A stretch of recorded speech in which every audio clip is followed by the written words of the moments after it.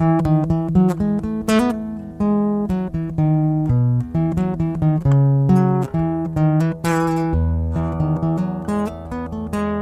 the morning, my friends. How are you today?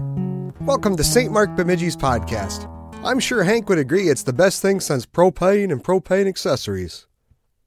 According to my friends over at podcastindex.org, there are nearly 4 million podcasts out there.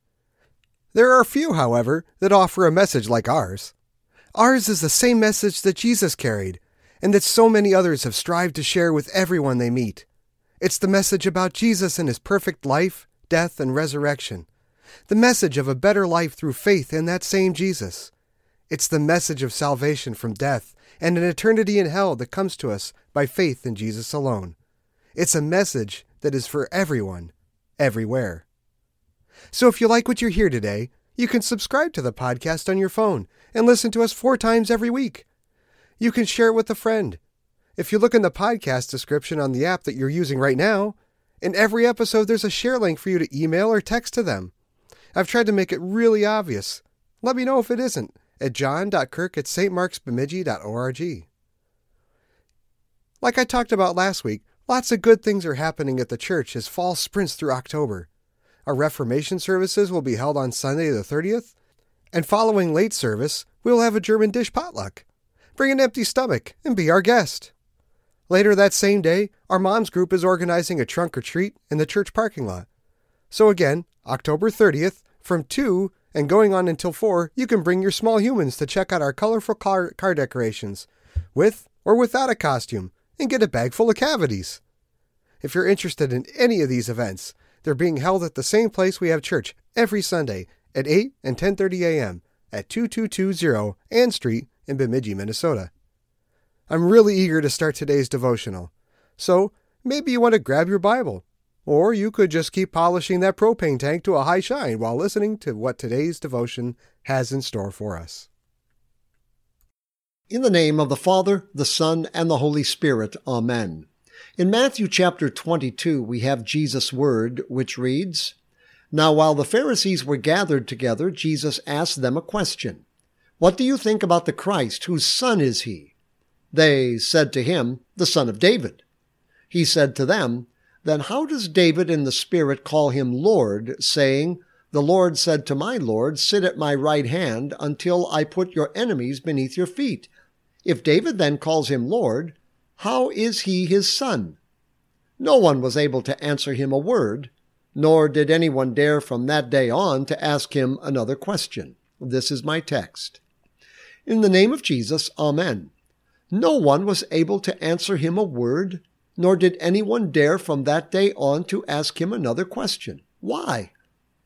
Because when Jesus asked them the question about who the Son of David was, recounted in the text, the Pharisees proved they did not understand the Old Testament text. That is devastating when you are in the process of challenging someone whom you believe to be in error. What did they not understand? Well, the subject of the Old Testament is the promise of God's Redeemer, God's Christ. What was to be known and understood from the Old Testament is Christ. The Pharisees well knew the truth that Jesus spoke when he said, "Search the Scriptures, for you think you have eternal life in them, and they are they which testify of me." That's in John chapter 5. Well, the Old Testament points to the Christ who was promised. The New Testament proclaims and delivers the Christ who has come. Whatever is unclear in the Old Testament is made clear in the New, and whatever is revealed in the New Testament has been foretold in the Old. When Jesus quoted to them the word of God in the mouth of his servant David, the Pharisees should have been thinking the incarnate Son of God. But instead, they were thinking their own version of the text, and replied to Jesus that the text is about the Son of David, completely missing God's point. Jesus brings to them a much higher wisdom, namely, that they may know the Christ, the promised Messiah, in whom there is justification of the sinner before God, righteousness, forgiveness of sins, faith, the promised resurrection of the body, and the life everlasting, the kingdom of God. Jesus would bring them true assurance of the heart, which grows from a fervent love of Christ. All that Jesus said and did established beyond any doubt who he is.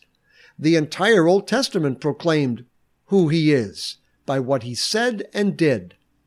Had the Pharisees listened to the Old Testament text and believed, they had understood properly then, and they would not have been silenced by Jesus' response.